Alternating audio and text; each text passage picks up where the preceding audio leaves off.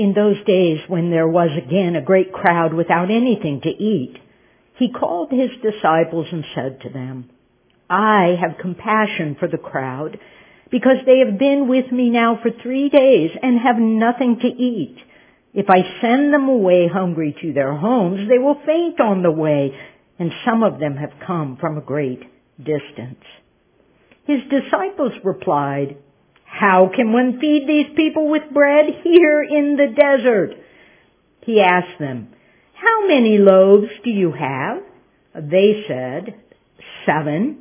Then he ordered the crowd to sit down on the ground, and he took the 7 loaves, and after giving thanks, he broke them and gave them to his disciples to distribute, and they distributed them to the crowd. They had also a few small fish, and after blessing them, he ordered that these too should be distributed. They ate and were filled, and they took up the broken pieces left over, 7 baskets full. Now there were about 4,000 people, and he sent them on their way. This is our year of being fruitful. You will remember that every year we have a theme, a quality associated with discipleship that we're focusing on that year. And halfway through the year, I like to bring us back and remind us that this is our year to be fruitful. We've been grateful, we've been faithful, we've been hopeful, and hopefully we're still all those things. And this year we're wanting to be fruitful people. And I think this text here in Mark chapter 8 tells us something about what it is to be fruitful in our lives as individuals and as a community of faith.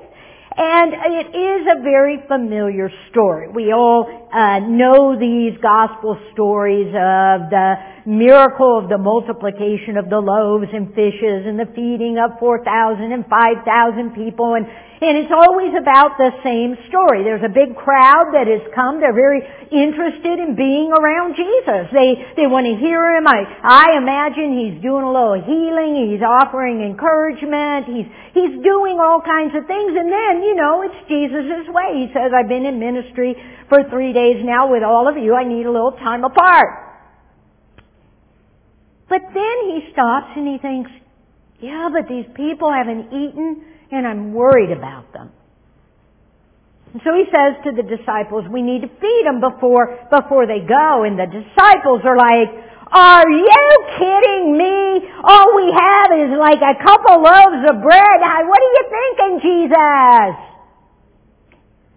Now, if you know the Gospel of Mark, in chapter 6, just a little while ago, Jesus fed 5,000 people.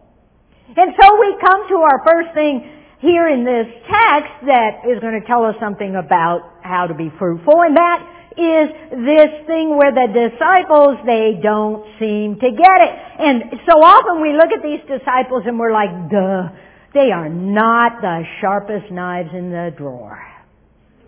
They are not the brightest bulbs in the marquee.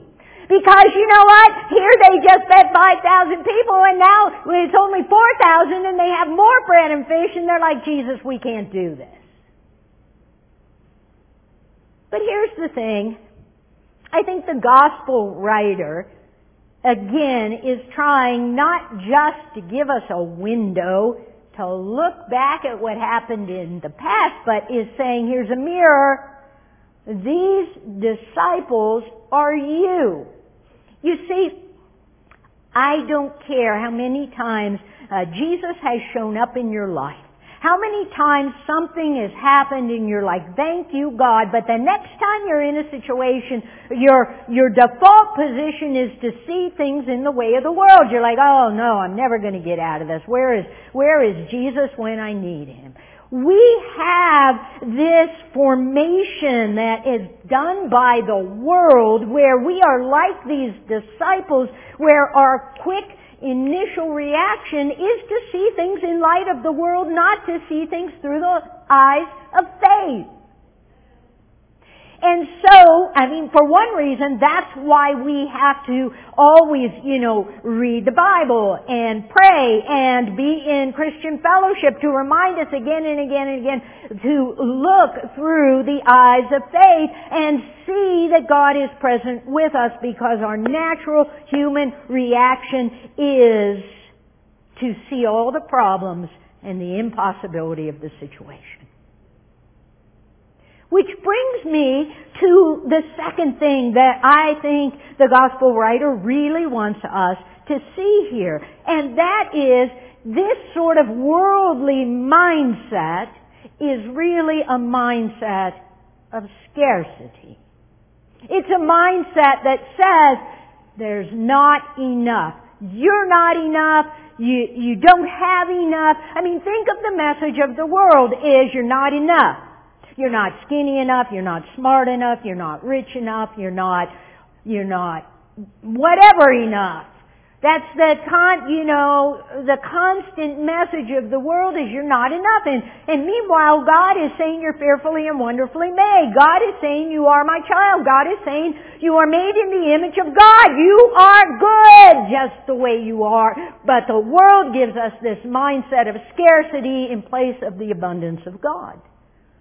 Same thing happens in our lives where, think about how much advertising says to us, you don't have enough. You don't have enough things. You don't have enough money. You do not have enough micro-chopping things in your cabinet. You do not have enough. The greatest example of this mindset to me as I'm thinking about this is at the start of the pandemic. For some reason, there was this weird narrative that we're going to run out of toilet paper. Now, I don't know where that came from. Why are we going to run out of toilet paper? Is it because we can't be in the office and steal it and take it home? I don't know where that message was coming from. But guess what? Because people got afraid and this message of scarcity was out there, people hoarded toilet paper, and guess what? It was a self-fulfilling prophecy. There was no toilet paper, and now someone's got a whole room full of 80,000 rolls and they don't know what to do with it. But that's what happens when we have this worldly scarcity mindset that there is not enough. And all the while God is saying, I came to bring life in that abundant. There is enough. Now, listen, I'm not a socialist. I don't believe, that we can make sure everybody has enough. Why? Because our human nature, some are greedy, some are lazy, some are whatever. But that is the problem, that the world gives us this scarcity mindset, and we have to learn through the eyes of faith to see the abundance of God in our midst. I was thinking about this folk tale, Stone Soup. You remember this old story that there's a village and there's like a hungry guy in the village and he can't find anywhere to get food, and so he's a smart, sort of crafty guy. He gets a big pot of water, starts it boiling, dumps a stone or two in there, and let's stirring it up, and after a while, a villager comes by and says, what you making? He says, well, I'm making a delicious stone soup. But, it would be a little bit better if it just had a carrot. And the guy's like, I have a carrot, let me go get it. Get a carrot in the pot. Next guy brings an onion, and then someone else, here she comes with a chicken neck, and pretty soon you're filling it up with potatoes and all kinds of stuff, and then by the time the soup is done, it is filled with lots of things. It's delicious, and everybody eats. But you see, this leads me into one more thing that this text is actually showing us. The way everybody comes together to eat. Now, in the ancient world, in Jesus' day, and still often in the Middle East, they had a mindset that if we sit down together and eat, we're now family. When we eat together, I have become in relationship with you, and I'm going to say to you, I'm going to take care of you.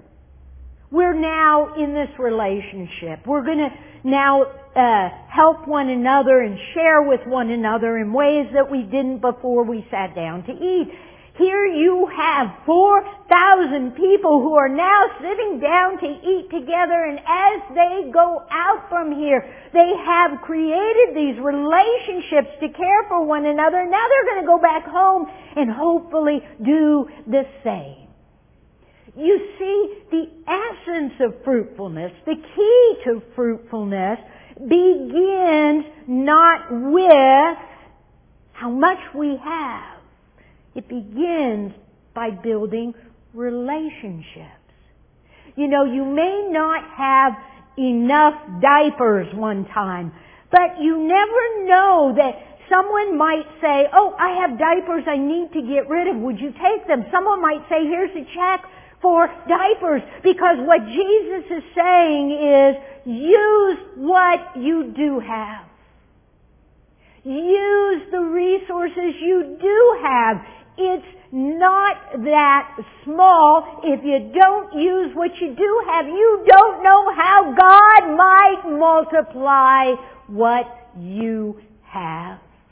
You see, it's about never letting a mindset of scarcity get in the way of doing the work of God so that God's abundance might show forth. The way to be fruitful begins right there, with building relationships, with using what we do have to help others. You see, if you want to feed 4,000 people, you start by feeding one. In the name of the Father, and the Son, and the Holy Spirit. Amen.